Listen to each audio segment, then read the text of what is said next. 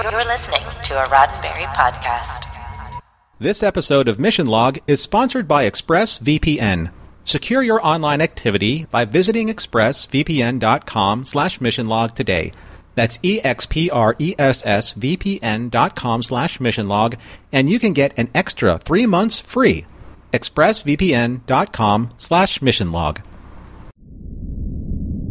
Mission Log, a Roddenberry Star Trek podcast, episode 433, Tacking into the Wind.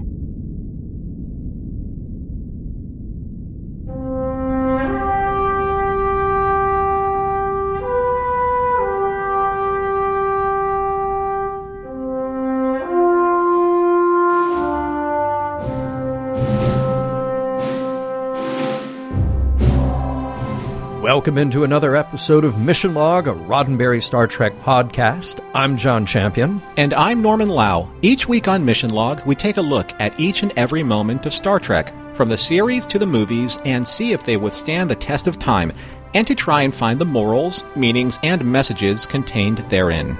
This week, Tacking into the Wind, the one where we follow the Moskva down to Gorky Park, listening to the wind of change. Well, not necessarily that wind of change, but definitely similar meanings in the spirit of the song.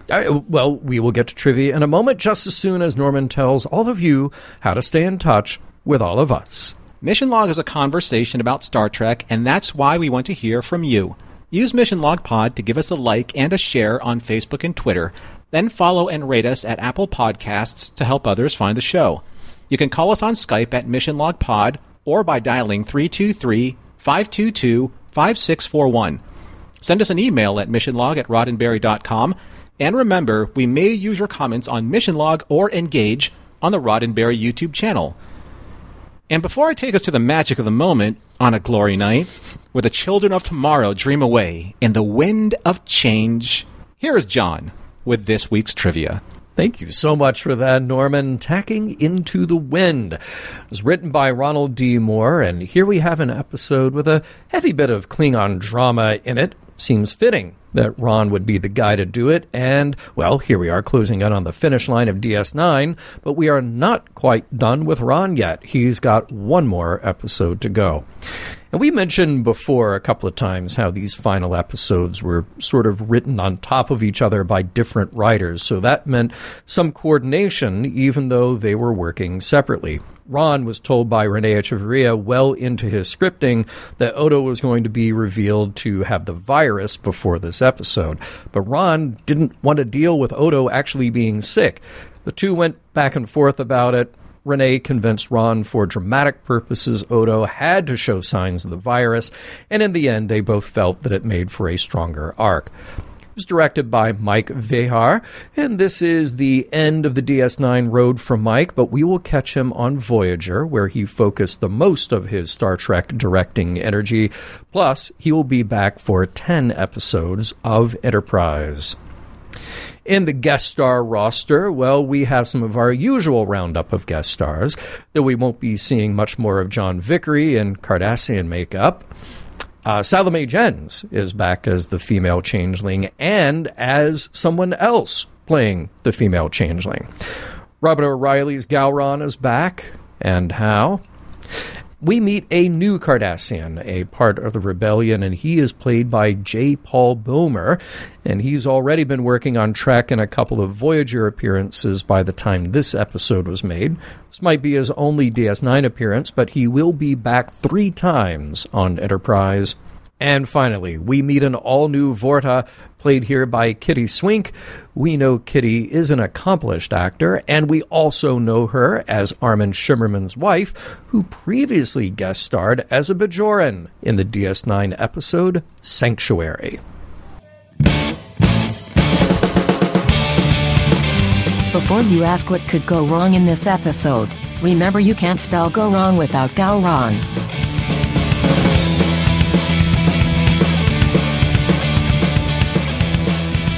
Prologue.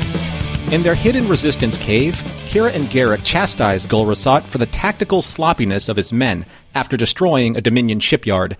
Even though Rasat and Damar believe the mission was a success, Kira's dissatisfaction with Rasat's inability for he and his men to follow orders causes personal and professional tensions between them to rise. Before their mutual aggression comes to a boil, Odo returns and debriefs her on the success of his most recent mission. With a pained expression on his face, he takes his leave and retires to the bunk room, where his body succumbs to being ravaged by the changeling virus. Shortly after, Garrick enters, hoping to discuss details of an upcoming mission, and sees Odo in his present state of decay. Odo makes Garrick promise not to tell Kira, but he doesn't want her to worry, or her pity, and the same goes for Garrick as well. Act 1. Dr. Bashir is hard at work trying to find a cure for Odo's illness, for the 4th consecutive sleepless night. A worried Chief O'Brien is concerned for Bashir's state of sleeplessness and frustration, and tries to convince Julian to turn his findings over to Captain Sisko, hoping that he can contact Starfleet Security for further assistance. But an agitated Bashir lashes out at the chief, believing that Section 31 would just go deeper into hiding if they believe that they are at risk of being exposed. In Sisko's office, Chancellor Gowron thunders at Benjamin for General Martok's humiliating defeat at Avenal 7, even though Sisko tactfully points out that Martok was sent there by Gowron behind the odds of 6 enemy ships to 1, and because of that, Martok was severely injured. Gowron knows that Martok commands the loyalty of the Klingon soldiers, so he will allow Martok to stay in command for the time being. On Cardassia, the female changeling, appearing in a similar state of decay as Odo, holds counsel with Weyoun and Thought Pran of the Breen. She knows that Damar's rebellion is far too great of a distraction and a waste of time and resources, which is diverting the Dominion's efforts to defeat the Federation and its allied forces.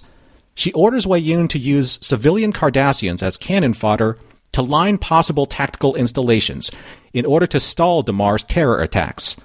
More importantly, she wants Weyoun to find Damar's family to use as leverage against him. Finally, she turns to Thought Pran and demands the Breen energy-dampening weapons to be installed onto Jem'Hadar fighters post-haste. Meanwhile, Kira devises a plan to infiltrate a Cardassian repair station in the Kelvis system so that they can steal a retrofitted Jem'Hadar attack ship upgraded with the Breen energy-dampening weapon, so Starfleet engineering can develop a countermeasure to this Dominion tactical advantage. Garrick pulls Kira aside and warns her that Odo's condition is too severe for him to go on this mission, but Kira admits that she knows that he's far gone and will not sacrifice his dignity by not bringing him along on her infiltration team. Act 2. While checking on Martok's medical condition, Worf is summoned to Captain Sisko's office. Upon arriving, both Worf and Benjamin share an open and candid conversation about the risk that Gowron has become to the Klingon fleet and the overall war effort.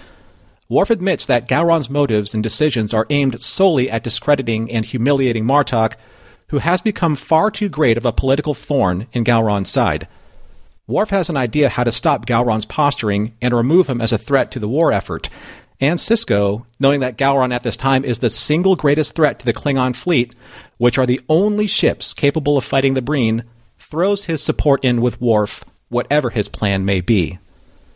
As Kira prepares for the mission into the Kelvis system, Rasat antagonizes her for the last time.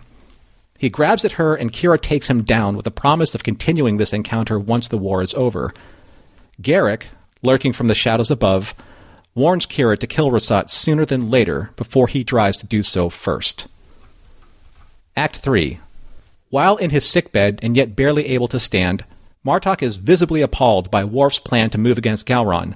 Calling it an act of mutiny, Martok flatly refuses to take any action against his own chancellor. Worf tries to convince Martok that even though Gowron rose to the office through the blood of noble birth, his political ambitions and personal vendetta against Martok has turned him into a leader that the Empire, nor the war effort against the Dominion, can no longer afford. Worf also reminds Martok that even the revered Kahless himself was not of noble blood, and that Martok's strength and advantage comes from the loyalty he's earned from the Klingon people.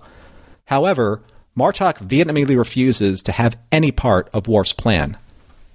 Meanwhile, on a runabout headed towards the Kelvis system, Garrick informs Damar that his wife and son were found by the Dominion. Knowing that they must be dead by his enemy's hands, Damar grieves openly and rhetorically asks his comrades what kind of people order the murder of innocent women, children, and the innocent who are no part of his rebellion. Kira looks at Damar and asks him the very same question, knowing full well her intentions. As Damar walks away, Kira steps back for a moment, believing that she may have stepped over a line. But Garrick assures her that Damar needs to be reminded of what he has done so that he has the clarity of what he now has to do for the future of Cardassia. Act 4. Back on the station in Quarks, Ezri and Worf are discussing the current situation regarding Gowron over a few drinks. Worf regrets approaching Martok with a plot that would stain Martok's personal honor, even though Gowron would be removed from power. However, since that is no longer the case, Worf believes he is out of options to stop Gowron from his current political agenda. Turning to Ezri for advice, she tells him something he would never want to hear, that the Klingon Empire is dying, and its most honorable loyal servants, like Worf and General Martok, amongst others, have become apologists for a government that is rife with corruption and dishonorable behavior. She continues stating that the Klingon Empire has been in denial for centuries, as a culture desperately clinging on to maintaining that culture of honor and integrity, even though the corruption has been overlooked at the highest levels of power, including Chancellor Gowron. With one final question, she sets Worf in motion. She asks him, as the man of decency and honor she believes him to be, if you're willing to tolerate men like Gowron, then what hope is there for the Empire?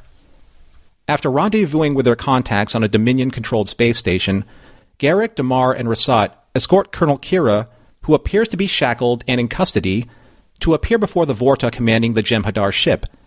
After being disarmed before the meeting of the Vorta, one of the officers secretly acknowledges being a supporter of Legate Damar. Kira's shackles miraculously fall from her wrists, not only freeing her, but allowing Odo to change into a fluid form so he can enter the ship undetected through a grated deck plate. Upon presenting the Vorta with the prisoner, the female changeling suddenly appears, demands to interrogate the prisoner personally, and orders one of the Jem'Hadar to hand over his new rifle for closer inspection. Turning over the weapon to Garrick, he instantly cuts down all of the enemies as the female changeling morphs back into Odo. However, as Kira's strike team assesses the situation, it turns out that the Breen energy-dampening weapon has not been fully installed, meaning they can't leave. Act 5. Based on Garrick's calculations, the Breen engineers need at least 30 to 45 minutes to finish installing the weapon.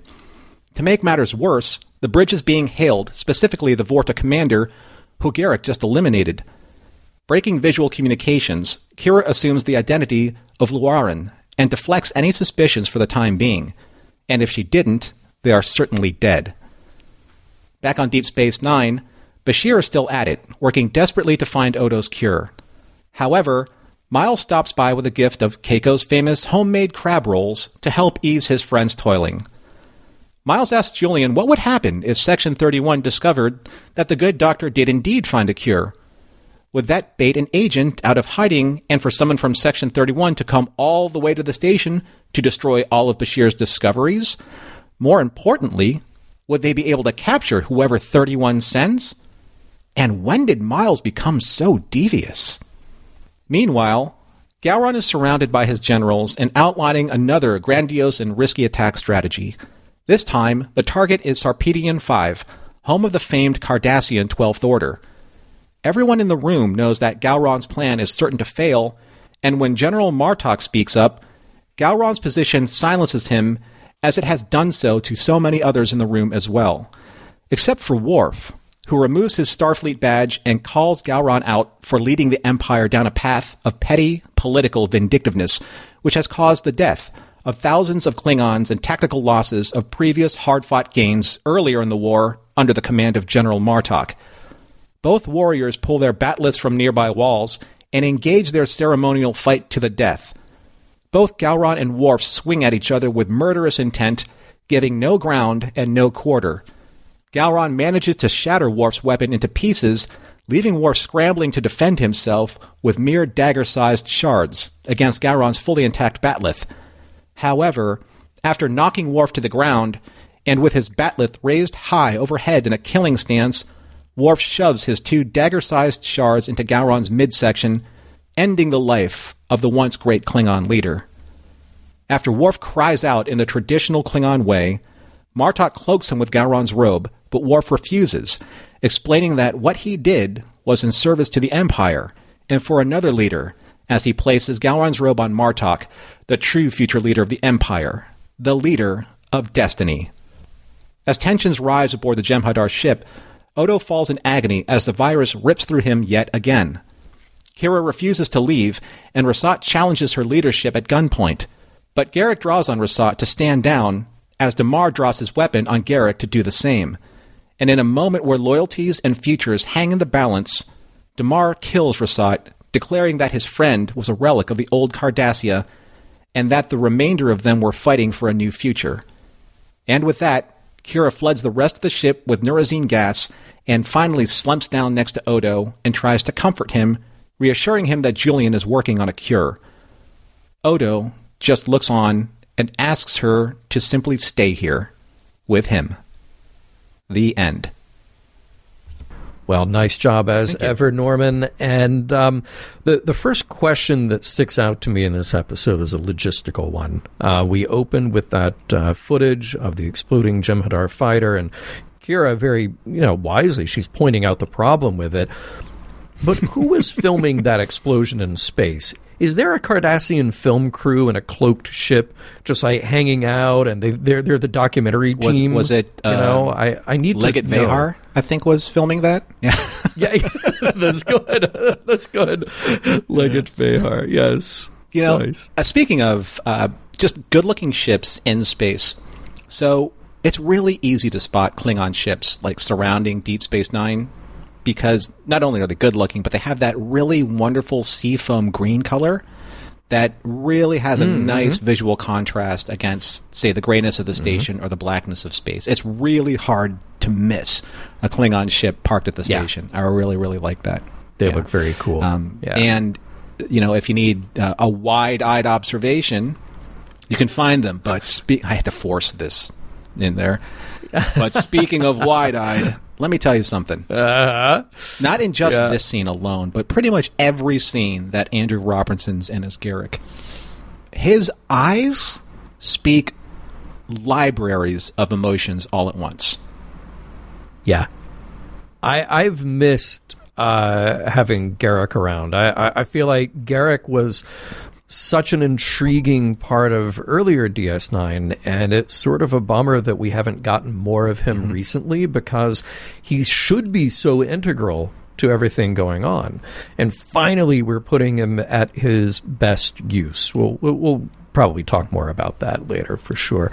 And while speaking of all these scenes with that group with Odo, Kira, Garrick, Odo calling out Garrick, just saying, if I don't want pity from the woman I love, why would I want it from you? Yeah. Man, Odo, that is like classic Odo, cold, hiding the emotional core that he has. But man, that was some intense stuff. And I do love Kira's explanation to Garrick about her knowing what's going on with Odo. It was a lovely and also very loving thing to say. That felt so real, like emotionally real for someone, and I thought they played it out perfectly. And that was also very satisfactory to go back in the rewatch of the episode a few times and see her, from the beginning, knowing what's going on with Odo before she reveals it to him. I think, when she was part of the Shakar resistance cell, I think that there were too many times maybe where, she loved somebody or just respected somebody to the point where we may die tomorrow, we may die in a few minutes, we may die in 10 years. I'm not going to remove this person's dignity from him or her because I love them that much. It's because I wouldn't want them to do the same to me, as a person. Yeah. Giving that person their autonomy, their dignity, their respect to live how they want to live in those final moments, years, whatever it might be. That it spoke volumes. There's a weird production. When I mean production, like prop issue that I had with Worf. When Worf walks into Sisko's office after he is summoned from Martok's bed, if you look at the top of his baldric at his shoulder. Now we're looking at him from the back. There's like a whole chunk of like links missing from his baldric, and it's just leather straps. I did not notice I don't that know at all. if it's a Wow. way that they needed to make it fit easier or to lay down on his front, on his chest, like smoother. But it just looked weird because there are links everywhere except for that particular area of his baldric. And I'm wondering if like they were broken or if they just didn't care or it's too late. When they looked at the dailies, they're like, what are we going to do? Refilm it? Oh, that's wild. Yeah. Did not realize that.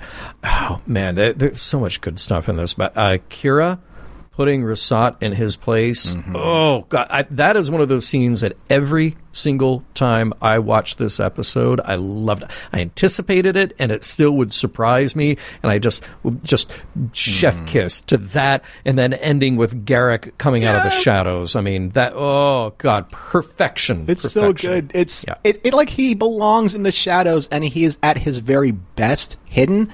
And then he's just so sexy when he's like half shadow, half lit.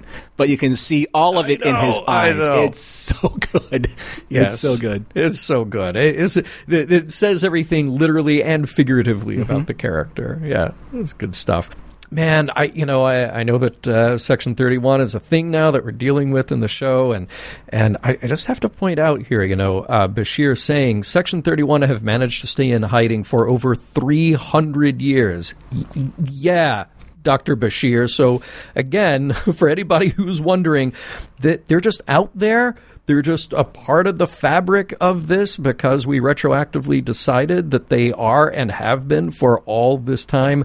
And for the record, I am still not good with that. So, yeah, let that be said.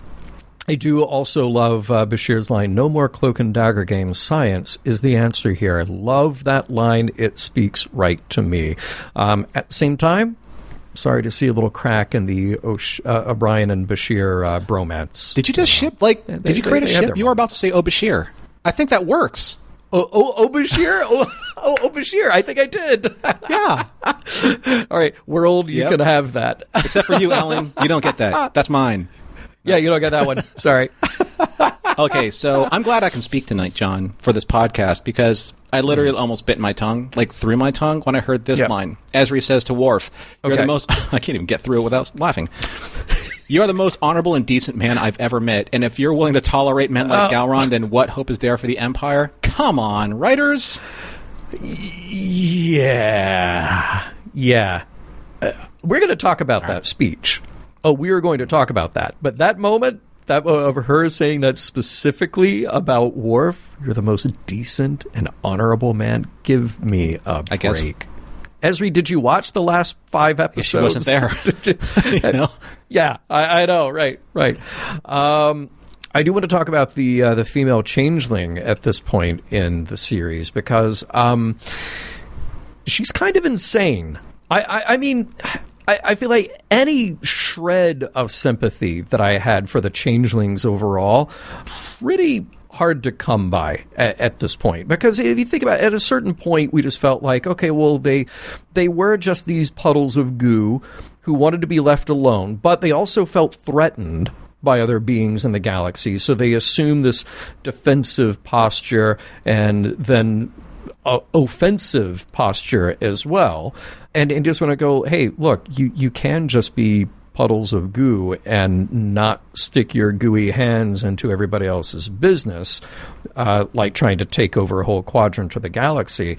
But in this episode, man, it's not just the behind-the-scenes political maneuvering. She is calling for interrogations and executions.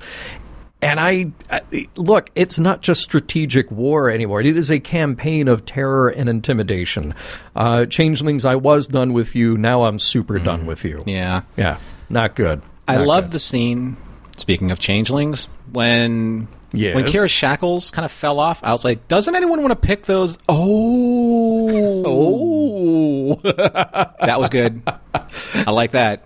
I was like, you got me on there. You got me on there. That was good. Very cool. Yeah.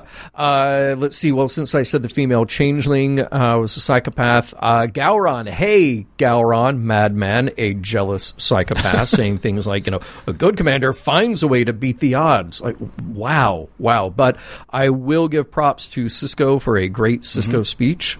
Good for him, standing up to Gowron. Jumping over to the Jem'Hadar ship. Wow, that thing is huge. The ship they docked with. And I mean, did you notice those sweet Battlestar Galactica style hangar bays and everything? I mean, that I thought was very cool. But that thing was massive.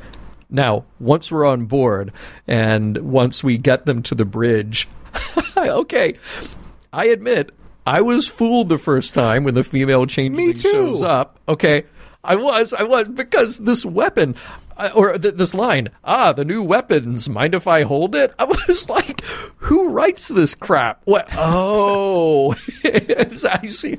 And I was glad to be fooled because it was such a clunky, bizarre moment, and it was perfect. There's a lot of kind of like the Mission Impossible removing the mask type moments in this, right? This was literally like a changeling removing that pliable mask into another pliable mask, which I thought was super cool. We can't afford to be burdened by prisoners. You're right, Garrick, and you're amazing. Yeah. Right? Also, when Kira had to impersonate Lauren, that's that whole, like, Han Solo in the detention center scene. Like, we're fine. Yes. We're all fine here now. Thank you. How are you? How are you? She said that. I would have died. That would have been great. That would have been absolutely awesome. I do have to mention the most unrealistic thing in this episode. Keiko whipped up some crab rolls. First of all, no, she didn't. Chief O'Brien made them, and he pretended like it was Keiko. Second of all, where'd they get the crab?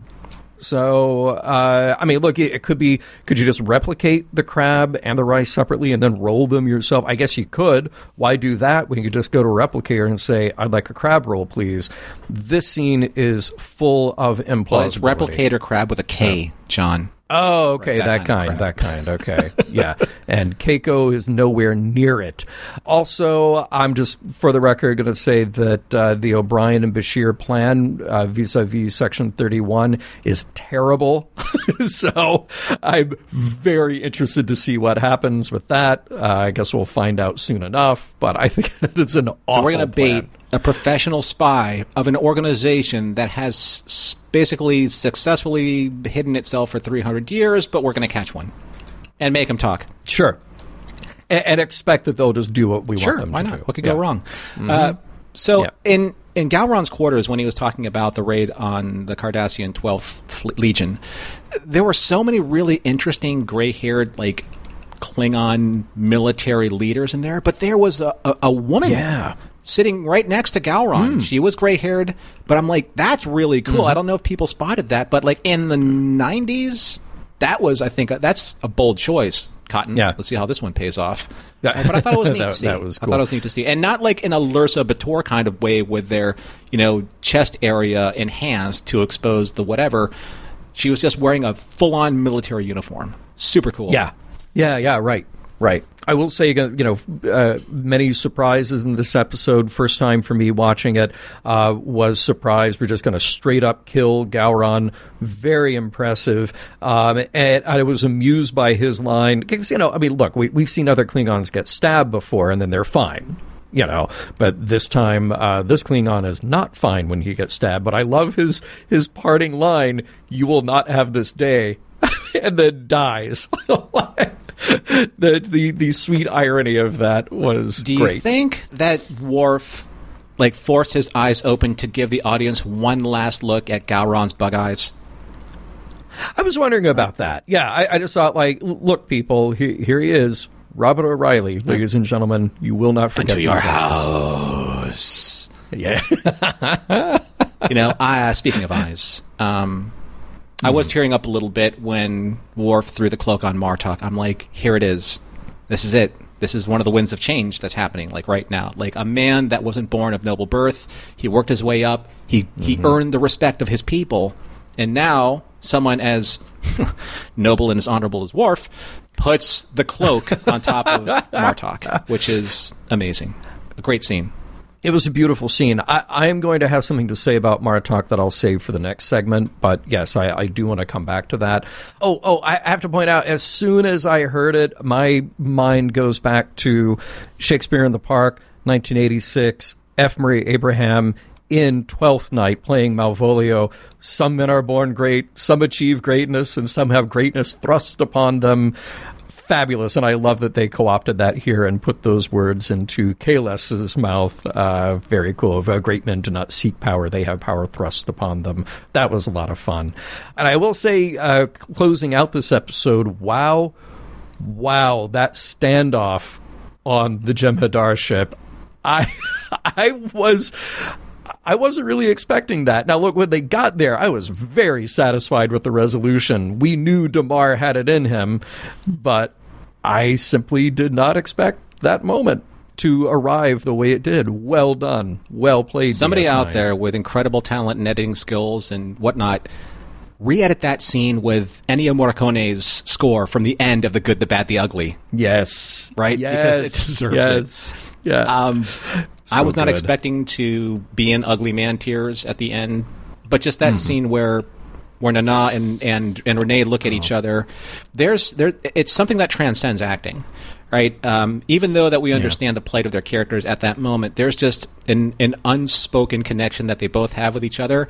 And when you reach that type of relationship as actors, that's what makes shows like this worth watching. We're sorry, but Luoren can't take your call right now. Please stay on the line until the next Vorta can assist you. Your attempt to hail our stolen Jem'Hadar ship is very important to us.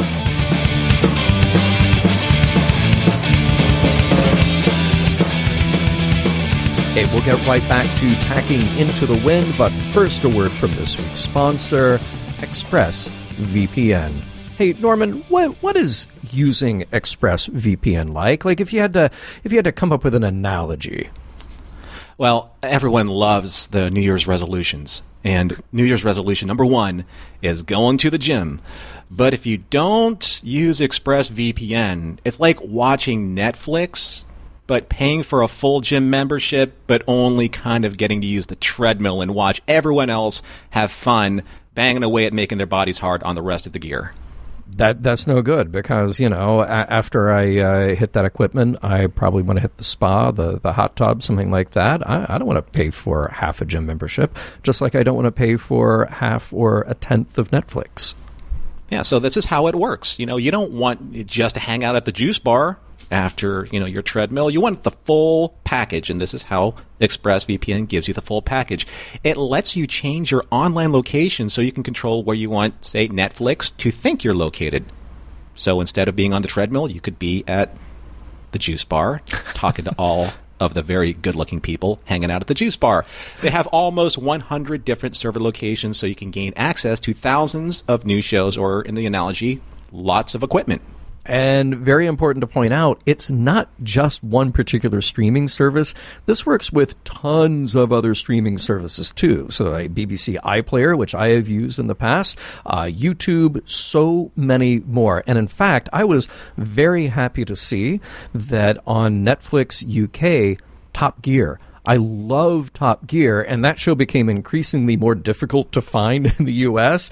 Netflix UK makes it very easy. So all you do is you open up the ExpressVPN app, you select your location, you tap one button, just one button to connect, and then refresh the page where you are, and then all that geo-restricted content that would have been there, that just melts away. Those restrictions just go away, so you can watch what you want to watch. And in my case, you can watch people drive very expensive cars. Yeah, I love how you phrase that, John, with just the one click or the one touch of the button, because that's why ExpressVPN is why you should choose it over so many other VPNs. It's super fast. You can stream in HD with zero buffering. It's compatible with all your devices. I have it on my phone and I have it on my laptop. It also can be installed on media consoles, smart TVs, and more. And it encrypts your data with that tunnel technology. It encrypts your data peer-to-peer. So ExpressVPN has the added benefit of encrypting your data so you can browse the web securely. And then you can basically be on a very armored treadmill if you want, or Yes. Yeah. We all love armored treadmills. Something for the new year. I like that. All right, so be smart. Stop paying full price for streaming services and only getting access to a fraction of their content. Get your money's worth at expressvpn.com/missionlog. Don't forget to use our link at expressvpn.com/missionlog to get an extra 3 months of ExpressVPN for free. Okay, John, so here we are. When we have our hands on the rudder, we're going to tack into the wind. Is that what you do? It's been a long time since I've been sailing. But that is a thing where you're going against the wind, but you're making little turns to like keep going. That's my sailing days are. That was a long time ago. Okay. We are going to put a pin in that because there's a special segment towards the end when we play the title game. Oh, right on. Okay, I'm looking forward to that. Good. So we're going to do a little bit of the title game with tacking into the wind. But for right now, let's get started with something that you made mention of in observations. It's wonderful to have Andrew Robinson back as Garrick. Yes. I feel that since we didn't really see him since the beginning with the psychosis and with bringing on Esri as counselor, we haven't seen much of him participate in this season at all, which is a shame. Mm-hmm. But now we have him, and we have him with a vengeance because something that I found really interesting, his level of Machiavellian manipulation with Kira is very disturbing to watch in a very satisfying way because it's Garrick. But he is working on some different level of strategy here. I mean, not just with Kira, but with Rasat and Damar. What's his end game? There's always a play with Garrick. What's he trying to do? Well, so let's think about the thing that Garrick has always wanted and has never been able to have, and that is... Bashir? Mic drop. Done with the show. Run the credits. The opportunity presented itself. It was just like there. What Garrick would do. It was, okay, so what is the second thing that Garrick has wanted since the beginning of DS9? That I can't answer. Okay, well, that is, I believe, to be back in Cardassia, back at Cardassia Prime, back among his peers, back among Cardassian people, and to have their respect. Because otherwise he has been this outcast who is living on Deep Space Nine, pretending to be a tailor, although apparently he's a pretty good tailor too. Here is an opportunity for him, seeing the new leadership of Cardassia rise right before his eyes, that could actually get him back home. And back, maybe not in the Obsidian Order or something, but back with the respect of his people. He couldn't get that from Dukat. He couldn't get that from anybody left in the Obsidian Order. So maybe now is the chance. And I will say this, it is Machiavellian. It is, everything he does is calculated. He's playing 3D chess all the time, every minute. He's not wrong about any of it, though. You know? Yeah.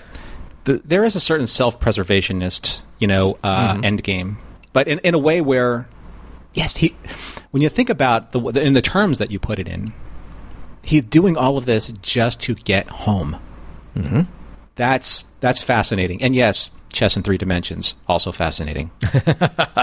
I just feel like he's a guy who he wants very badly to have what he did have.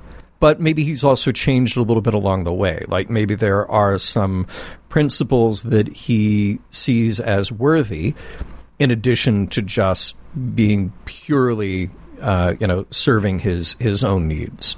Do you think if he made it back, would he want to rebuild the Obsidian Order and kind of take the leadership de facto where his father didn't, maybe serve the government as well? Maybe not. I mean, maybe he's been around DS9 and Starfleet and the Federation enough that he sees that there is some value in some different ideals, and he sees Damar as, that's what's so telling about that conversation between him and Kira after the reveal about Damar's family, is he's saying, like, no, you by saying that may have been the right time to tell him this so he can be better. Mm-hmm. So I feel like there is something of value there in addition to just like, I'm going to go get what I want. I'm going to go rebuild the Obsidian Order. It's one of those strange things where Garrick, you don't feel like you absolutely 100% trust him on anything, but this is a different Garrick than we've seen in a while. And this is a Garrick, by the way, that I have missed. I want him to be a part of the action, and here he very much is. Mm-hmm. I will say that, there are aspects of this episode that feel like shades in the Mirror Universe, particularly when we talk about, Gowron just sending Martok off to potentially be killed in all of these dangerous missions. And then the only way to get rid of Gowron is to kill him. This, as we said way back when on Mission Log, this might be the way to build an empire, but it is not a great way to maintain a civilization. And, we'll get to Ezri's dissection of that, but it did make me think of Star Trek Past in the way that there's this pressure put on individuals at the time of need to say, you can help to steer this in the right direction. And since I kind of look at it as, a study in two leaders who are coming into their own, Damar and Martok. And it's these two different paths that they're on to try to get to a similar place, which is to do what is right for their people and, cross all of those hurdles along the way. But let's talk about Damar first. So I want to hear your thoughts on Damar, because he's kind of been the hero here the last few episodes. Well, I'm going to actually correct a note that I've written here, and I'll read it for everyone, because this is where I thought that I saw Damar's final moment of transformation. I thought that was during the scene where he said to Kira, they weren't a part of this rebellion. The Dominion knew that. The Founder knew that. Wayo knew that. To kill her and my son, the casual brutality of it. Mm-hmm. And he goes on to say, what kind of people gives those orders? Mm-hmm. And Kira looks at him and says, yeah, Damar, what kind of people give those orders? Mm-hmm. You did that to my people, 10 years ago? Mm-hmm. Or even in recent history? That's where I did agree with Garrick saying, no, Kira, you need to push him and remind him that in order for Damar to change, to be the leader that we need him to be, he has to be reminded of the brutality of the decisions that he made in the past. You can't just do good now and expect to be forgiven of the sins from previous. That's not how this works. However, that's not the moment where I felt that Damar changed.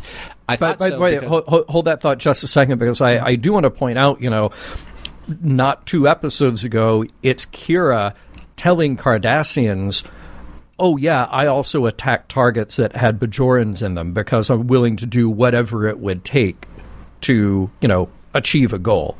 So Kira, yes, I fully understand Kira's anger toward Damar at hearing that and the tone deafness of that, and I'm glad that she pointed it out, and I think Garrick's advice to her right after that was spot on. It was such a good scene done with this brilliant efficiency. Let's also not let Kira totally off the hook here, because Kira has been directly involved in that herself. True enough, and I'm glad you brought that point up, because that ties in directly with the moment when I think Damar actually became the leader of Cardassia, and that's when he shot Rasat. Yeah. Great scene. Yeah. Because Rasat, like Gowron, and we're going to get to that in a second, represented the old order, the order that wouldn't change, the order that these men or women have built an entire empire upon for generations of the civilization, and have apologized for, and have murdered for, and have created secrets for, and have created entire occupations for. And that's what Rasat was. He was one of the last reminders in Damar's life of who they were. And once he chose to murder that, he chose to murder a part of himself. Mm-hmm. To kill that part of himself, saying we can no longer entrench ourselves in the excuses of the past to change the present, to change the future. I have to rid myself of all of it. And I think that actually ties into what Kira said very well. Kira's like, you have to make the decision to be able to murder your own people in order to affect the change of a greater good. This is that moment. Yeah. And when that happened, everything, the winds of change changed for his favor. Well, we'll see. That's what I believe. What about you? No, I mean, I had been questioning all along, is Damar acting for the right principle? Is it totally self-serving? And we all hope that he's acting out of the best interests of the people of Cardassia. So that this is all very interesting. This episode seems tailor-made to just show what is inside him and what is driving him, and all these very logical and understandable steps along the way. That very painful reveal about his wife and child, it played true. And I wrote down the same line that you did, the casual brutality. I thought that was so well done. And that is the tragedy of war right there, which is when you have become that thing and you don't even know it. He was that thing and he didn't realize it. Kira, well, she was that thing too, in a different context, in a different way. Absolutely. She's playing defensively. But I was so impressed with that scene and that scene immediately after. Kira's reaction was understandable, 100%. I love that she checked herself afterward. I love that tinge of regret that she had, because there was still a sensitivity, like, did that just come out of my mouth? And did I even do that at the right time? Will it have impact? Will I, all these thoughts you can see going through her head. Again, because she's not exactly innocent to all of this either. Garrick's words immediately after were perfect. And what I thought was, as we're seeing these two parallel changes in power and rise to power, Damar here, he is living what Worf really needed to experience for himself. I love Damar's line when he kills Rasat. He was my friend, but his Cardassia is dead and won't be coming back. Damar got to live all those experiences and absorb them and see what the end game was going to be. Worf, on the other hand, had to be literally sat down and explained to what was going on. So I wanted to see Worf live this experience in the way that Damar did, but it took a different set of circumstances for him. And, before we really focus in on Worf's journey here, this might be the unpopular opinion, but I will say that I am a little bit disappointed in Martok, or maybe I was playing the home version and I just had this kind of alternate script going in my head. And yeah, I apologize, folks, putting on the writer's hat here for a moment. We needed to have those scenes where Martok pledges his loyalty to the Empire. He sees himself as a servant, and that is good and noble. And at the same time, Martok is a smart guy. He has been, my favorite Klingon so far in this whole journey. He sees what's happening, and someone has to be the whistleblower. And I know that just from a production point of view, Worf is the regular lead cast member here, and we have to have him step up to the plate, especially since, well, he has been awful in so many ways recently. But I wanted Martok to make his case about his loyalty to the Empire and how he's a servant, and then at some point realize for himself that the principle was so much more important than his loyalty to a person. I wanted to get, and I honestly, I don't want to take anything away from Worf here, because it was a dramatic scene. I just wanted to feel like it wasn't another instance of Martok coming back. And you remember, last season, here's Martok kind of easing back into this role as a military commander, but he's not that good, so he needs to have his hand held a little bit to get him back on his feet, and then finally he can. Well, we're past that now. Mm-hmm. So I want him to really own that position of leadership and be the guy who takes that fight on himself. Yeah, I think that there's a really good example here of Martok, the elephant and the elephant in the chain example. The story of, a passerby, mentions to an elephant handler, like, why is that elephant tied to a chain? It's because when it grows up, We tie it to a string of twine, and it doesn't know that it's no longer tied to a chain anymore. That's what's happened to Martok. That's what happened to pretty much everyone that's been seated around that table when Gowron was talking about, fighting these ridiculous battles of 20-1, 30-1 against. Yeah. Right?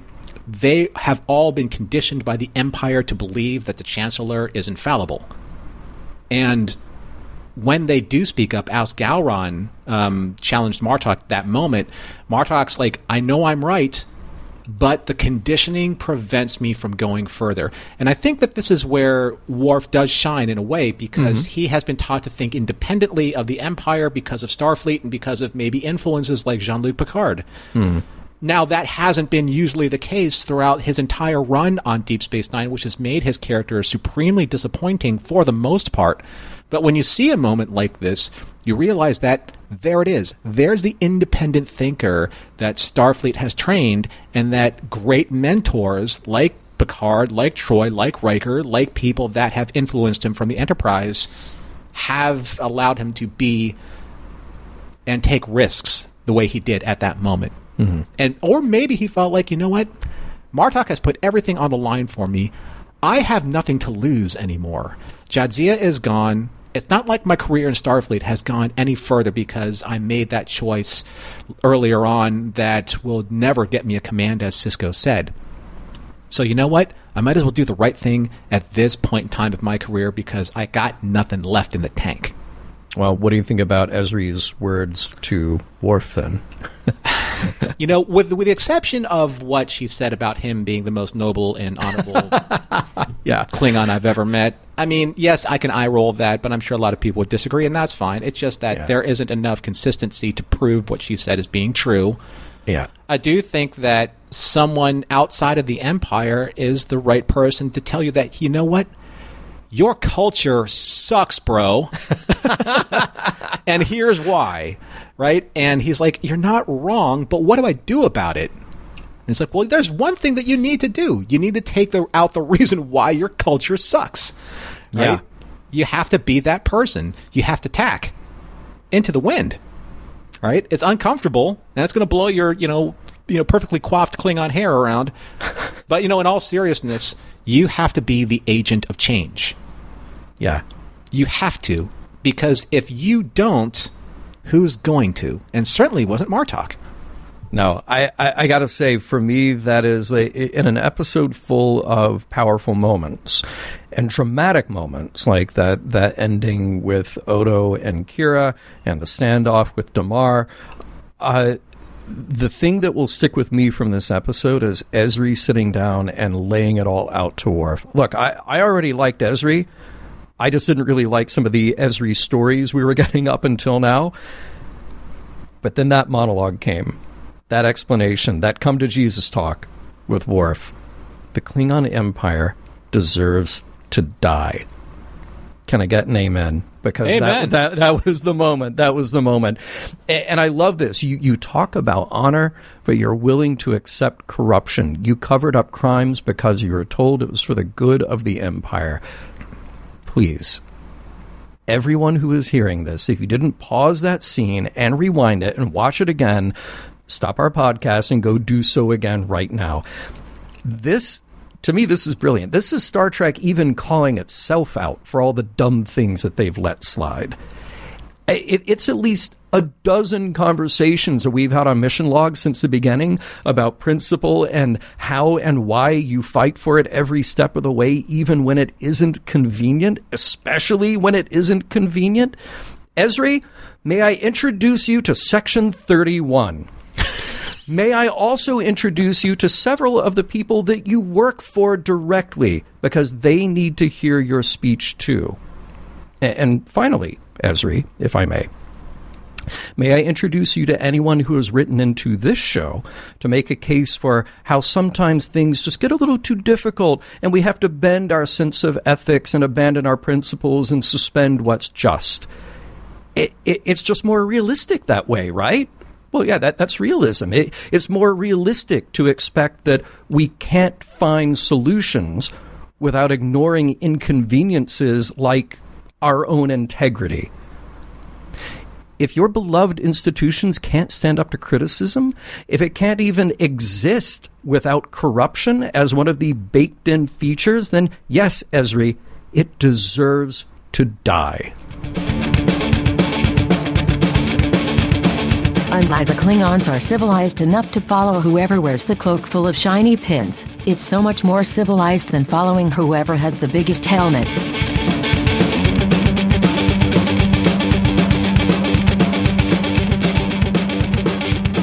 Well, here we are, John. We have tacked successfully in and out and back into the wind, and here we are at the end of the episode where we take a look at does it hold up? And then we take a look at double M's. Morals and meanings. Oh, actually triple M's. Yeah. Morals, meanings, and messages. But sometimes they only have like one. Sometimes it's just, what did you learn today? And the M's go right out the window. How about one L then? Yeah. One learn. There we go. What did you learn today? Yeah. So let's take a look at, does the episode hold up for you?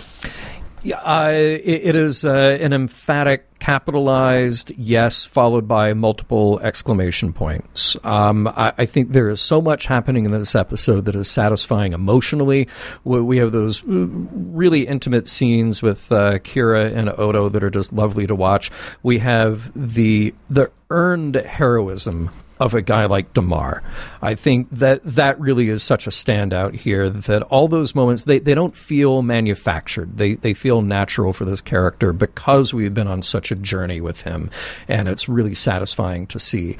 While I do have that one misgiving about the Gowron, Martok, Worf storyline, I'm willing to accept it because we got that great moment with Ezri laying it all out for Worf to understand, to get it through his ridged skull.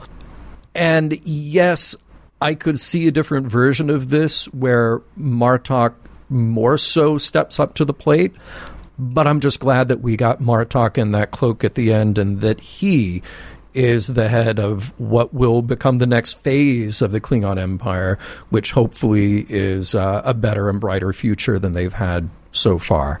So this clearly works as part of the overall story. Everything that happens serves the plot details that we've been fed up until now, but just as a self-contained show that has really exceptional earned dramatic moments, I think this works incredibly well. What about you? Well, before I answer that, John, so I'm going to bring back something that we haven't done in a while. I'm going to bring back the title game. It's the title game. All right. It's the title game. Okay. Tacking into the wind, the title game. We made mention of this before, and we have made light of it, but there is a very specific kind of visual cue to tacking into the wind. So tacking is a sailing maneuver. That's a boat with a sail. Yeah. By which a sailing vessel whose desired course is into the wind turns its bow towards and through the wind so that the direction from which the wind blows changes from one side of the boat to the other, allowing progress in the desired direction. Now, there is a risk involved with it, with the bow and the sail shifting side to side, so that you have the sail boom might smack you as it shifts with the course of the wind. So that could be a metaphor for several things in this episode. But in other words, steering directly into the winds of change headlong and head on. That's what this episode's all about. That is essentially where I am with this episode, with what you said.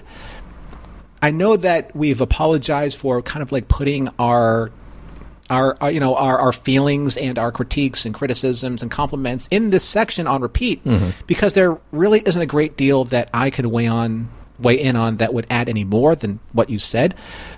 This is a powerful, thought-provoking, sublimely executed and acted narrative. And I said this about Odo's and Kira's kind of look at the end of this episode that kind of summarizes how I feel about it. This is the stuff that makes science fiction stories worth watching. Yeah. And it's not just great science fiction. It's great Star Trek. Yeah. Right? Because it really balances the character motivations, the repercussions of their choices. And in true trademark fashion, what makes this Star Trek this episode of Star Trek, it's its ability to demonstrate through its characters of being agents of change through their own self-awareness and both their own moral and mortal decisions. Not the decisions of gods, not the decisions of energy beings, not the decisions of temporal mechanics, but their own decisions at this very moment in time. Damar murdering his friend. Yeah. Worf murdering Chancellor Gowron. Those are their decisions. Yeah. That make the change happen. And look at how satisfying that is when we haven't, until now, we haven't said the P word in this episode at all. Prophets. Exactly. And look at how satisfying that is, because it isn't a discussion about like, well, did the prophets want it? Did they not? Why can't they speak in complete sentences that make sense? Why, it's just like, no. These are people making moral decisions based on what is right, and that is very satisfying to see. So, in that respect, what morals or meanings or messages did you pick up from this episode? Well, I know that this particular moral motif, quote-unquote, is used in a great deal of Star Trek, not just this episode. But in this case, I don't think that there is a greater representation to describe just kind of like the moral fiber and center of this episode than the great Vulcan mantra of the needs of the many outweigh the needs of the few or the one. Both Damar and Worf see that their beloved cultures and civilizations are on the knife's edge between remaining in the status quo and revolutionary change. And neither truly want that mantle of leadership that this change will eventually demand. But they also can't watch idly by as apologists, as they are being the apologists, I should say, for the perpetuation of their decaying societies. Revolutions happen when the catalyst of the present conditions cause decisions to be made in the moment. When those who have the capacity to see change make that ultimate choice, as Worf did with murdering Chancellor Gowron and as Damar did with murdering his friend, or even make the ultimate sacrifice to put the lives and the needs of the many over the few, or especially themselves. These are the moments and the decisions where true heroism is born. Not by simply choosing the path of the hero, but sacrificing that path so that the greater good is served. And there's no more moving experience in fandom than watching characters that we love, transform in that moment from wanting to be the advocate of change to becoming the living embodiment and personification of revolution. And I thought it was impressive and responsible for the writers to have Kira witness that ultimate change in Damar, as she, at one time, was such a manifestation of change for her own people against the Cardassians. One cannot help but be moved to tears, understanding the irony and the significance of that moment. Now, as for Worf, I was applauding his scene where he draped Martok with the symbolic cloak of leadership as he turned it down. He knew he isn't the leader of his people, the leader that they needed, but he knew that he had to act so that his hands weren't stained with the blood of that moment, so that he could become the true future of the Klingon Empire, that leader of destiny. Worf's act proved that the loyalty that Martok inspired in his people, as it did in Worf, was beyond reproach, and exemplified something greater than the embodiment of heroism. And that is the belief that one man can change the present. So how did you feel about this episode? You know what? Maybe I like what you said there, because maybe you've pushed me a little bit into more acceptance of how the Worf-Gowron-Martok dynamic played out. Martok can't have his hands bloodied by that, because then you're simply perpetuating the same thing that got us to this in the first place, which is the next guy who comes along can kill the Emperor, and that's how we've been doing it for how many millennia. So maybe I'm a little bit better with Worf doing that, and with Worf having the foresight to realize that he is not the guy to lead the Empire. But I still wanted to see something else in Martok this episode. Yeah, I don't love Martok any less. He's still my go-to Klingon, but I'm going to be playing that dynamic out for a bit. And these are the interesting things about this episode and the string of episodes that we've gotten up to this point so far. We've talked, and I've mentioned it before, how interesting it is to see these characters grapple with the idea of, principle and their values being of utmost importance. And Damar absolutely embodied that here in this episode. That was great to see. He had to do it in a dramatic, difficult fashion. He had to get some difficult news as well. But again, he embodied this idea of the needs of the many outweighing the needs of the few, or the one in this case. Kira and Odo show it too. I think it's so lovely the way that they treat each other, and even in this sort of understood, well, I know, but you're not supposed to know that I know, but we'll still be here for each other. I mean, it's absolutely lovely and so real the way that works. And then ultimately in this episode, there's Worf and Ezri. And to me, that just is the heart and soul of this episode. And it is so important that it is and it stays the heart of Star Trek. And to go on what I was saying in the last segment, because I think it is so important, Ezri says to him, if you're willing to tolerate men like Gowron, then what hope is there for the Empire? And if I wasn't just so happy to hear Ezri's words to Worf, I might actually be in tears about that, because there is a real and true dark side to that is like a lot of science fiction, good science fiction, that reflects the here and now. John, doesn't that remind you of when Kirk said in Star Trek VI, then how can history get past people like me? Yeah. That's every time that we have a conversation in person or at a convention or something, and we talk about Star Trek being about the future, and I will always come back and counter with Star Trek is about right now. Star Trek in the 60s was about now in the 1960s. Star Trek in the 80s and 90s was about the political and social reality of that time. And there is something that is so perfect and yet chilling about what happens in that scene with Ezri, because it feels even more painfully relevant now. Look, I'm not naive enough to think that many of our institutions in the real world, public or private, don't have corruptions and compromises that have allowed them the convenience of survival. But what's required of all of us, though, is to constantly expose those corruptions to daylight. And if we can't find a better way, then dismantle it and do better. We live at a time when public servants can and do often, blatantly and without remorse, show up on cable news and on the internet and willingly defend the very worst of human behavior and the worst expressions of our institutions. People of integrity often don't speak up, like Worf. Either out of frustration or fear or the feeling that their voices won't be heard. And that benign resignation that that's just how things are is what has gotten us to that point. In this moment, Worf should be any and all of us hearing Ezri's words.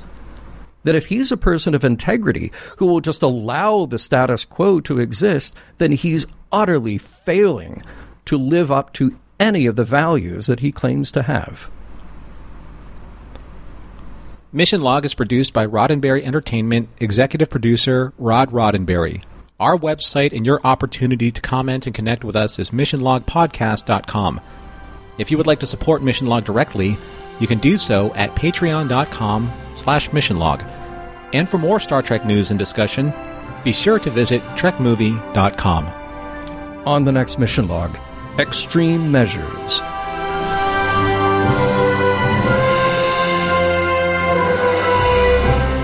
Some of the music for Mission Log provided by Warp 11, online at warp11.com. Special thanks to consulting producers, Adam Brusky, Matt Esposito, Homer Frizzell, John Mann, Mike Richards, and Mike Schabel.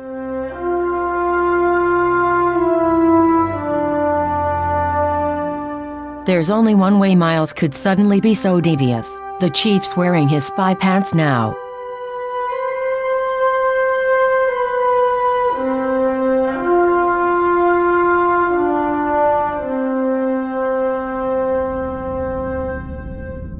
End transmission.